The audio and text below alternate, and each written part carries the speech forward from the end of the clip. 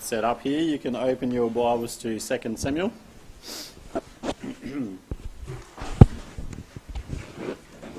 2 Samuel chapter 11.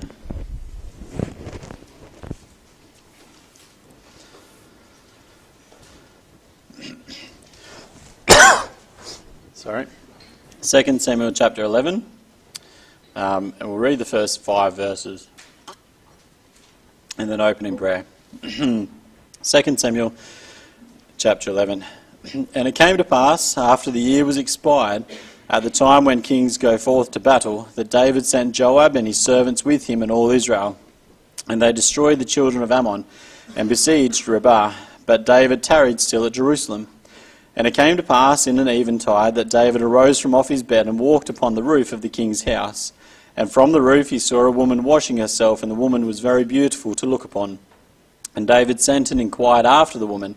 And one said, Is not this Bathsheba, the daughter of Eliam, the wife of Uriah the Hittite? And David sent messengers and took her, and she came in unto him. And he lay with her, for she was purified from her uncleanness, and she returned unto her house. And the woman conceived and sent and told David and said, I am with child. Let's open in prayer. So, Heavenly Father, we thank you, Lord, for this night. We thank you that we can come around your word together, Lord. We thank you for this chapter, this story that we've got here in the book of David. Lord, we do pray that you would help us to learn something from it. I pray that it would be both a challenge and a blessing at the same time. Just give me wisdom. I pray, Lord, that you would use me for your glory tonight, Lord, and this what I've studied out would be clear, and help me deliver it simply, Lord, we pray. In Jesus' name, amen. Now, one of the a well-known verse in the Bible that I'm sure you all know is Proverbs 15:3. It says, "The eyes of the Lord are in every place, beholding the evil and the good." This verse is definitely true of what we've seen so far and what's to come in the rest of this chapter. Now, last time I preached, for those that were here that would remember, we looked at these first 5 verses, and this is what we've already seen. And in that message, my last one, we looked at how this fall of sin that David had here, where he committed adultery with Bathsheba, it wasn't something that caught him by surprise. It was something that was coming for many, many years. While ever he was king, he had a bit of a habit of taking wives upon himself. He had multiple wives. He had concubines who he had relations with and didn't marry.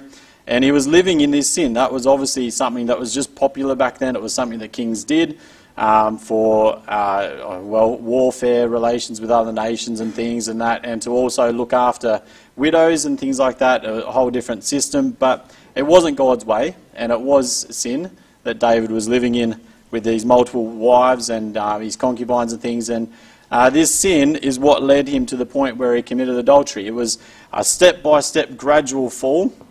It wasn't something that hit him at once and suddenly he woke up one day and just committed adultery out of the blue. This was something that had been going on in his life for a long time. So a struggle that he had with a certain sin, and then it led to him to that point.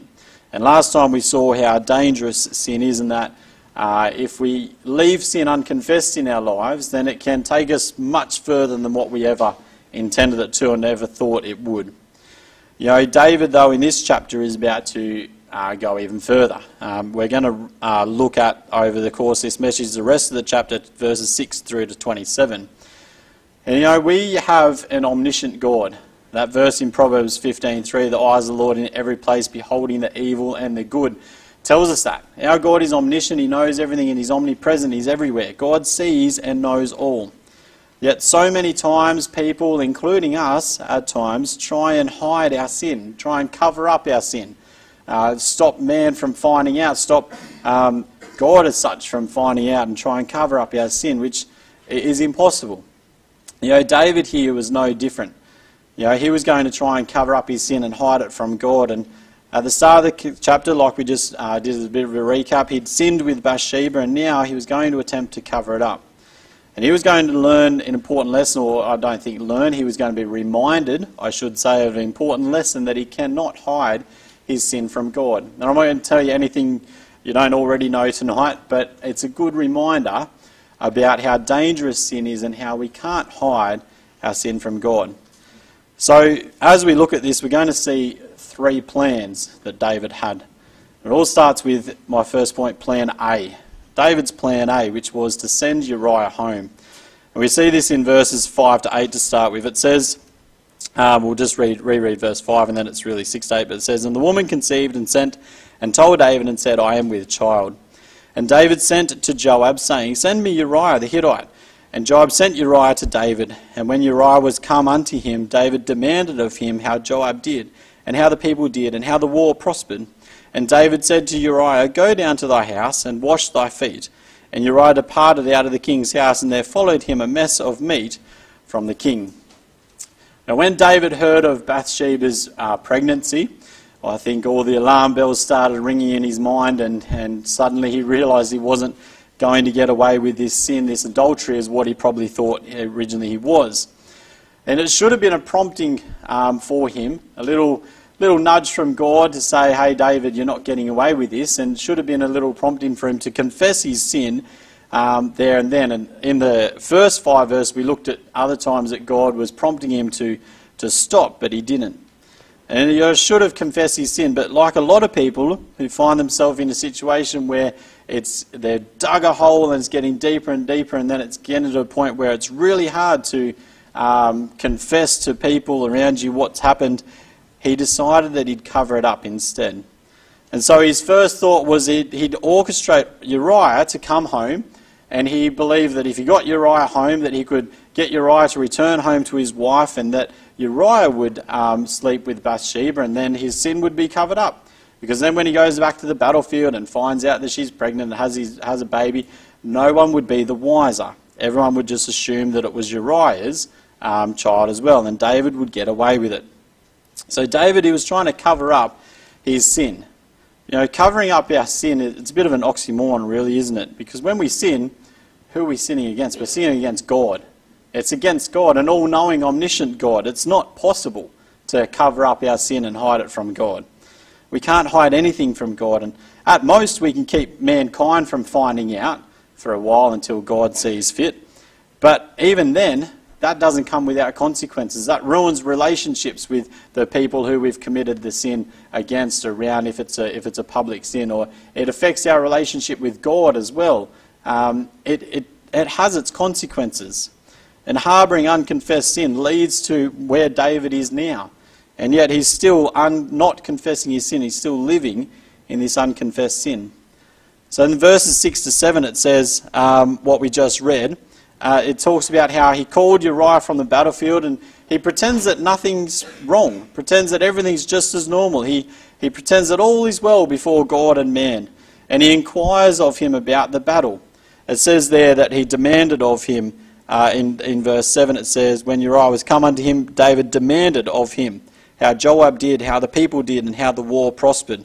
Now that word demanded seems quite forceful in our English translation of the Bible here, but it simply just means inquired or asked.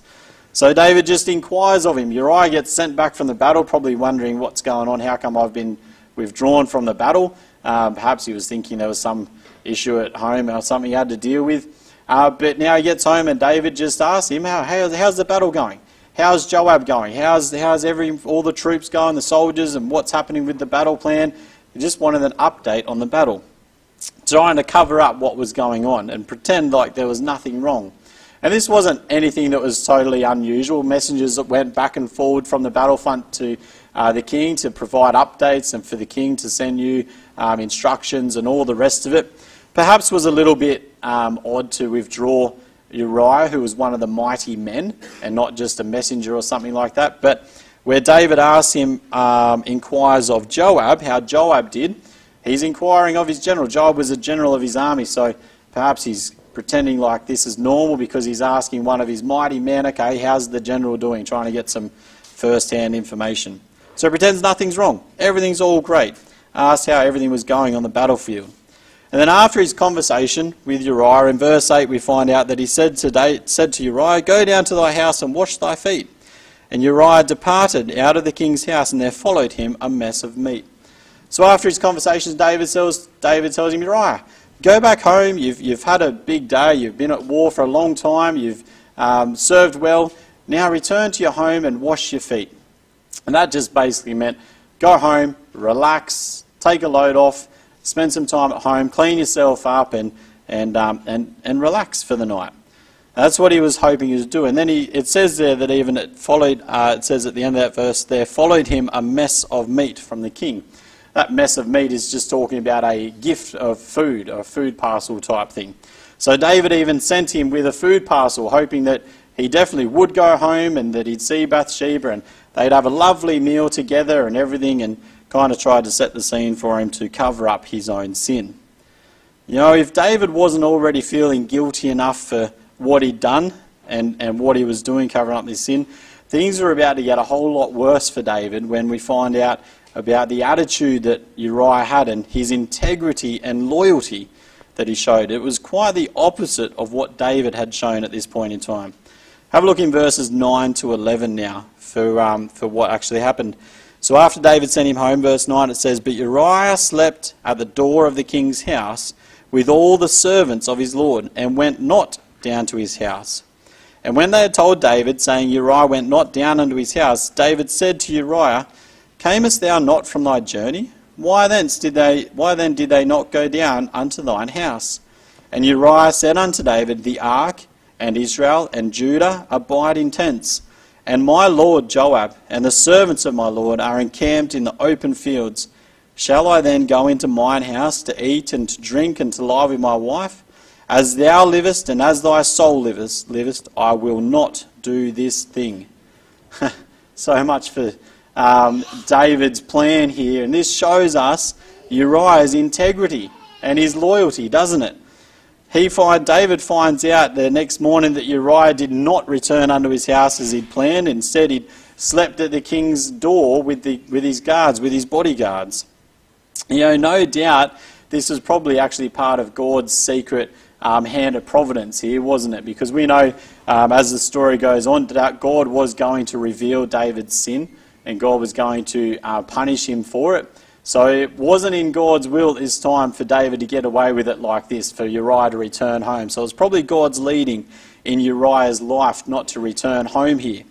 But Uriah, out of loyalty and out of his integrity, says, no, I will not do this thing. I'm not going to return home. You know, this was a problem for David, wasn't it? If Uriah didn't return home, the baby wouldn't be mistaken as Uriah's, and David's sin would be made known. Worst of all, made known to Uriah and to these other men. And David still wasn't ready to repent. And so he talked to Uriah again. He asked him, he said in verse 10, we called him back, and then he says, Camest thou not from thy journey? Why then did thou not go down unto thine house? Where he says that camest thou not from thy journey means he's basically saying, you've had a big journey yesterday. You've had a big, rough, tiring trip and you've been at war. You're exhausted. Why didn't you go down to your house? David's trying to justify for him why he wouldn't go down. You know, that's where we see the attitude of Uriah being completely opposite to David. He's a man of integrity and loyalty. He was a true team player, Uriah was. He didn't want to enjoy the comforts of home as long as his fellow soldiers endured hardship on the field of battle. And if there was any doubt that he might change his mind, he reaffirmed it at the end there with his oath, where he said, As thou soul livest and as thy soul liveth, I will not do this thing. You know, David's plan had failed here. Now he definitely now should have confessed his sin to God, but like we've said, sin is a slippery slope. The lies and the deceptions can be hard to get out of. You know, David had come a long way from where he was. You think about it, it was only a few chapters ago that David said to God, God, I'm living in a beautiful palace, and yet the ark is dwelling in a tent. Let me build you a temple. Isn't that Uriah's attitude? Uriah says, I'm not going to go home while the ark is in a tent and while my fellow soldiers are on the battlefield and Joab's out there. I'm not going to do this thing. I'm not going to go home and enjoy the pleasures of home while this is the way it is. And that was David's attitude. David, only a few chapters ago, said, God, let me build you a temple for the ark. And now David's attitude is completely flipped around, all because of this slippery slope of sin. So David's plan A failed. So David moves on to plan B, my second point. Plan B, which is even worse than plan A. David's plan B was to get Uriah drunk. So after David's plan failed, he realised he wasn't going to get Uriah home willingly. So he came up with plan B. He called Uriah back in and told him, Uriah, stay today, stay one more day and stay tonight before returning to battle, we're told in verse 12. And David said unto Uriah, tarry here today also, and tomorrow I will let thee depart. So Uriah abode in Jerusalem that day and the morrow. So David tells him, stay another day tonight, tomorrow go back to the battle. All seems kind of normal there. And then he decided to get Uriah drunk though, hoping that this would weaken his integrity and his loyalty to his fellow soldiers, and that then he would go home to see Bathsheba and lie with her. Verse 13 says, and when David had called him, he did eat and drink before him, and he made him drunk. And at even when he went to lie on his bed with the servants of his, he went out to lie on his bed with the servants of his Lord, but went not down to his house. This also did not work, did it? Instead of Uriah going home, he once again slept with the king's servants, the king's guards. So even this plan of David's failed. His integrity and loyalty was too strong, or more so, God's will was too strong for David's will, wasn't it? Uriah wasn't going to go home no matter what because God didn't want it. God wanted David to be punished for his sin and for his sin to be uncovered. It wasn't going to be covered up anymore. You know, some commentators claim that Uriah suspected that there was something going on here between, or something strange with David, or perhaps something strange with Bathsheba. We've got no record of that. There seems to be lots of commentators who hold to this view, but it's not in the Word of God. The only thing we are told in the Word of God of why he didn't go to his house is because of his loyalty. And I believe that has to be the driving cause of this end, because it was God's providence for him not to return home. You know, ultimately, though, he didn't return home, and so this was another strike against David's plan. He was loyal to God, loyal to his fellow soldiers, loyal to Israel.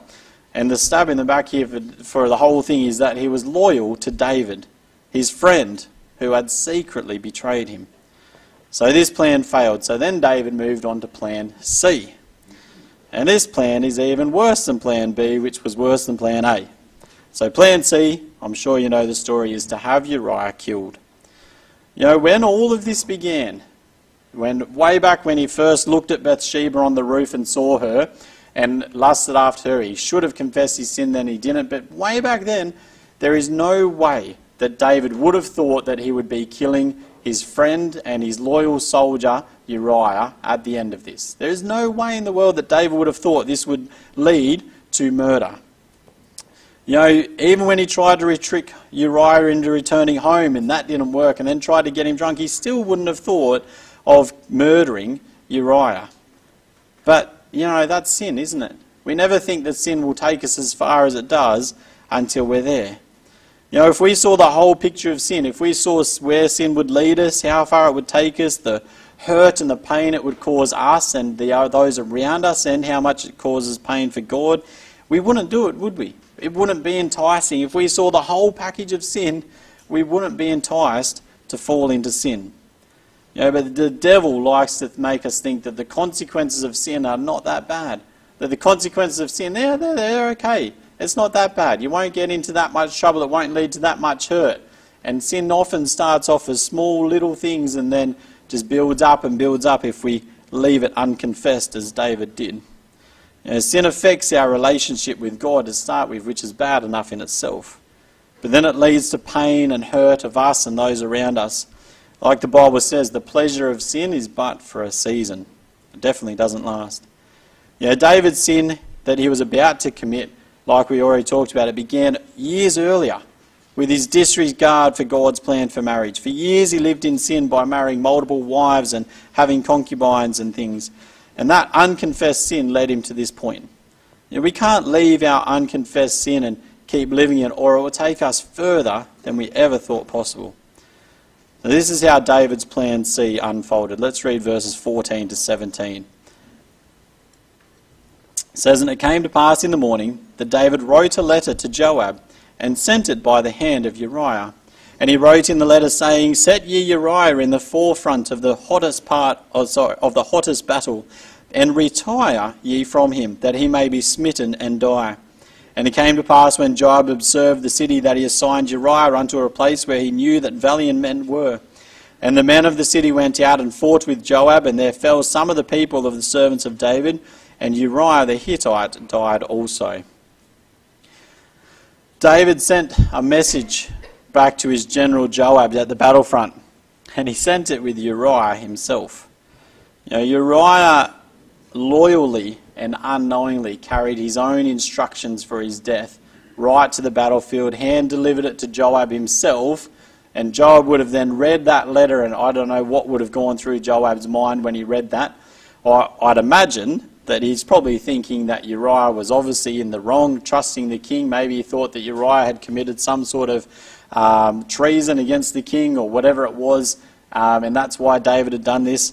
But Joab then follows David's plan loyally as well. He obeys instruction. But how cold and villainous of David to send the death instructions for Uriah with Uriah himself back to the battlefront. Where's David's humanity gone? Where's his conscience gone when this happens? He carried them back to the battlefield, and the letter commanded Joab to put Uriah at the front of the fiercest part of the battle and then retreat from him. Leave him there so that he'd be killed, helpless. And that's exactly what happened. Although David tried to pass Uriah's death off as a loss of war, which we'll look at later, it is nothing short of murder. David planned it, David orchestrated it, David commanded it. This was murder, nothing less. It makes us think to ourselves again, how could David have gotten to this point?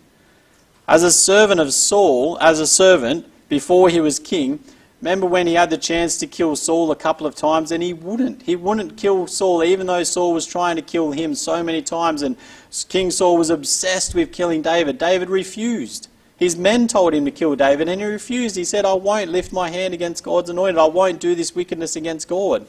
Remember when David cut off Saul's garment? David felt guilty and horrible about cutting off part of his garment, just the corner. And now David's conscience, where has it gone? He has sent one of his loyal friends to battle with instructions to have him killed. How different is David now compared to what he was when he was a servant before all this? And the difference is that unconfessed sin, isn't it? He became king, he followed the ways of others, he took multiple wives and concubines, and he let that sin grow and fester, and then this is where it's led him. And it seems like he was ready to do this without any second thought.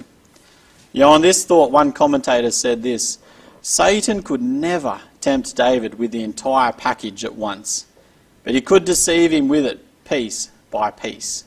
That's exactly what has happened, and that's exactly what happens to us. Little bit by little bit, he was deceived into sinning against God and lived with his sin, letting it take more and more control until he was at this point. We need to be so careful with sin. We need to treat sin as it is, a dangerous poison. Not something to be played with, not something to be taken lightly. We need to keep a short account with God. Let's read then verses 16 to 25 to see what happens after this. It says, And it came to pass when Joab observed the city, that he assigned Uriah to a place where he knew the valiant men were. And the men of the city went out and fought with Joab, and there fell some of the people of the servants of David, and Uriah the Hittite died also. Then Joab sent and told David all the things concerning the war, and charged the messengers, saying, When thou hast made an end of telling the matters of war unto the king, and if so be that the king's wrath arise, and he say unto thee, Wherefore approach ye so nigh unto the city, when ye did fight? Know ye not that they would shoot from the wall? Who smote Abimelech, the son of Jerubbesheth? I did practice that name. Did not a woman cast a piece of millstone upon him from the wall, that he died in Thebez? Why went ye nigh unto the wall? Then say thou, Thy servant Uriah at the Hittite is also dead. So the messenger went and came and showed David all that Joab had sent him for. And the messenger said unto David, Surely the men prevailed against us, and came out unto us into the field, and we were upon them, even unto the entering of the gate. And the shooters shot from off the wall upon thy servants, and some of the king's servants be dead, and thy servant Uriah the Hittite is dead also. Then David sent unto the messenger, Thus shalt thou say unto Joab, Let not this thing displease thee, for the sword devoureth one as well as another.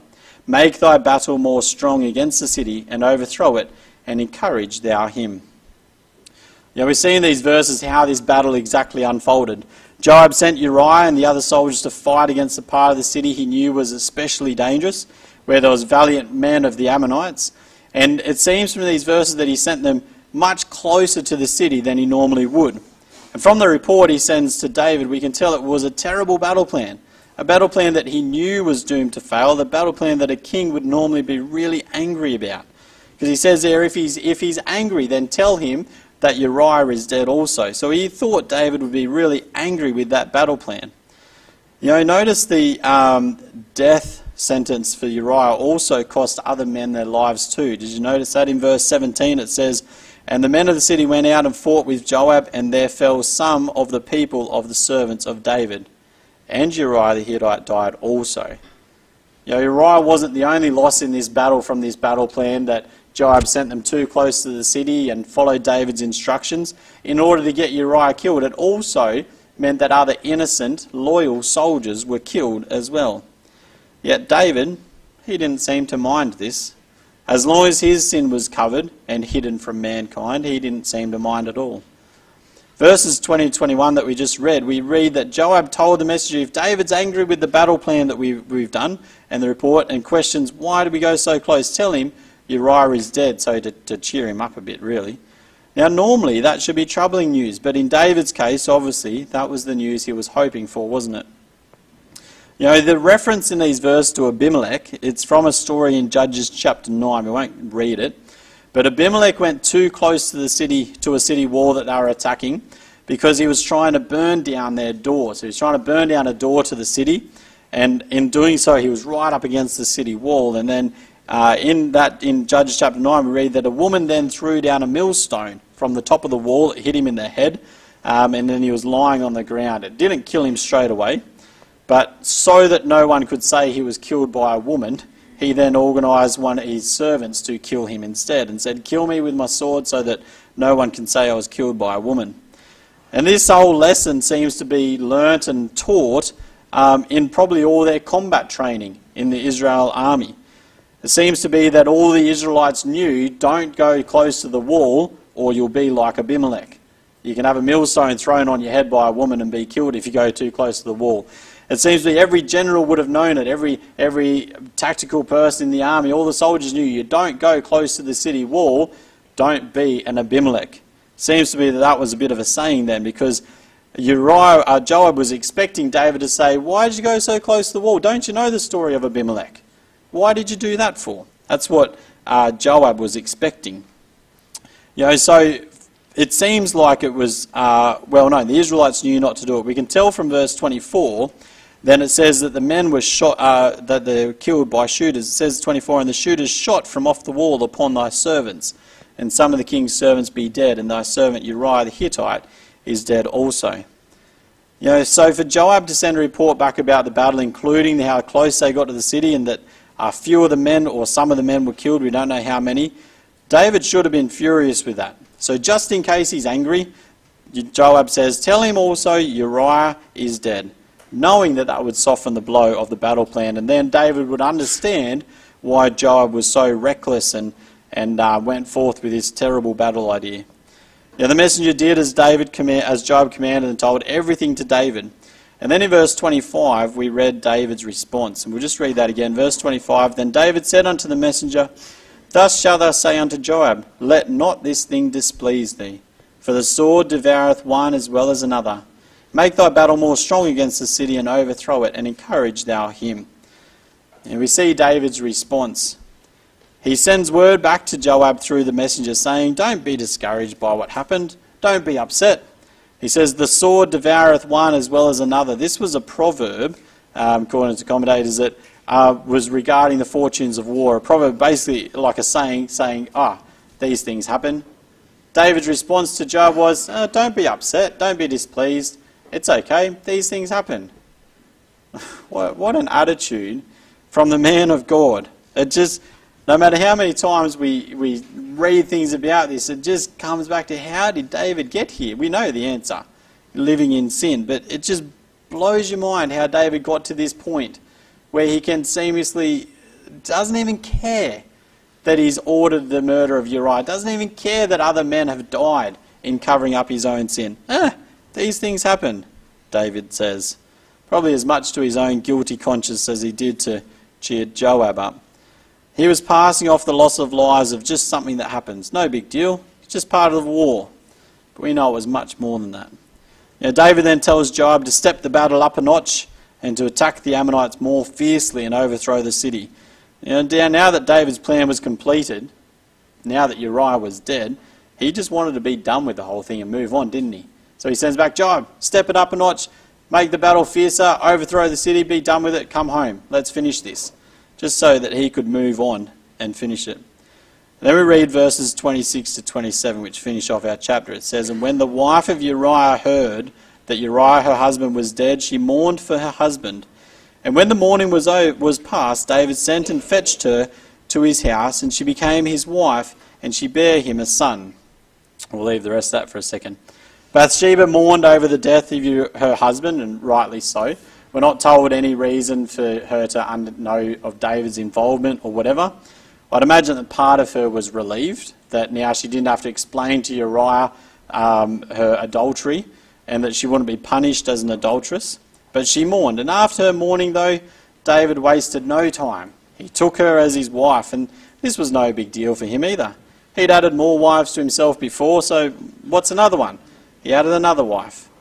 As far as he was concerned, his sin was hidden. The problem was taken care of. And on top of that, in society in that day, with no welfare systems like we have now, he would have been seen as a hero. One commentator said this, and I like this quote, David is a sort of hero now. In the eyes of the people, he has taken into his harem the poor, pregnant wife, the widow of one of his fallen captains, so that the people would say, My, look at the way he stands behind his men. He takes care of their widows when they are killed in battle. What a marvellous king. And that's what they would have thought of David. David, he probably would have been pleased with himself at this point. Not for very long, though. Not only did he get away with his sin, he covered it up and no one knew the truth, but he even came out looking like the good guy. Or did he? At the very end of verse 27, the part that we haven't read yet, the last sentence there says, But the thing that David had done displeased the Lord. This displeased there means it was evil in the sight of the Lord. God saw his sin. He couldn't hide it from God. Of course he couldn't. This is the first mention of God in this chapter. It's kind of like until now God's been sitting idly by. He gave David ample chances to confess his sins and to make it right, and David didn't. David ignored God, ignored the Holy Spirit. And so David now was on his own, and it's like God just sort of said, Okay, David, you can have your sin. I'll just watch. I'll just idly wait. Your punishment's coming. And it's kind of like God just let David continue in his sin for now until now, when it displeased God. David fell deeper and deeper in his sin. David's sin wasn't going to go unpunished. Hebrews 13:4 says, Marriage is honourable in all, and the bed undefiled, but whoremongers and adulterers God will judge. God judges all sin. All sin comes with punishment, but there's verses in the Bible that tell us that adultery will definitely be punished by God. And God was going to punish David. His punishment actually started straight away with the guilt that he felt. He would have felt pretty pleased with himself to start with, but it didn't last long. We won't turn there, but Psalm 23 verses 3 to 4 is what he wrote before he met the prophet Nathan and told him and confessed his sin. It says, When I kept silence, my bones waxed old through my roaring all the day long. For day and night thy hand was heavy upon me. My moisture is turned into the drought of summer. That's how David felt while he was living in this guilt, this sin. The punishment had already started. David felt that guilt while he was silent before he'd confessed his sin and Nathan had seen him. And this is part of God's punishment. We can't escape the conviction of the Holy Spirit when we're sinning, when we're living in sin. We can quench it, unfortunately, and go to the point of where David is now, where he's kind of really quenched the voice of God and just doing his own thing.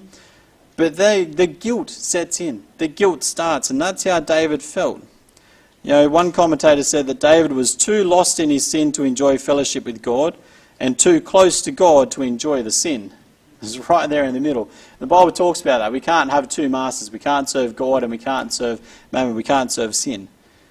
You know, it's foolish to think that we could ever hide our sin from an omniscient and omnipresent God. A couple of verses just as we finish up. Jeremiah 23:24. Can any hide himself in secret places that I shall not see him, saith the Lord? Do not I fill heaven and earth, saith the Lord? Proverbs 15:3, like we've already read, the eyes of the Lord are in every place, beholding the evil and the good. Psalm 69:5, O God, thou knowest my foolishness, and my sins are not hid from thee. We cannot hide our sin from God. In trying to cover his sin, David's plan C had him murder Uriah and led to the death of others. Far better had he have been to confess his lust before he acted on it when he first saw Bathsheba, or any other time during his plan A and plan B and before plan C. But it took him way too far. You know, God saw the whole thing nonetheless. He sees everything with us too. We need to learn from this, or more so be reminded from this. We cannot cover our sin from God. God sees all, God knows all.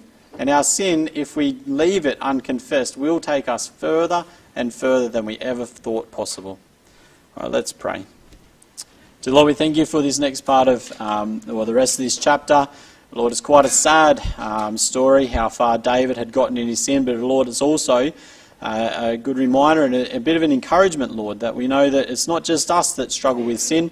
Even David, the man after God's own heart, had fallen so far. Lord, pray that it would be a good reminder to us to keep a short account with you, not let our sin take you further than what we ever intended it to treat sin as a dangerous poison like it is, Lord, and a reminder that we can't hide anything from you, Lord, to get it right with you straight away so we don't have the same problems, Lord, we pray. Pray that you'll bless the rest of this night. In Jesus' name, amen.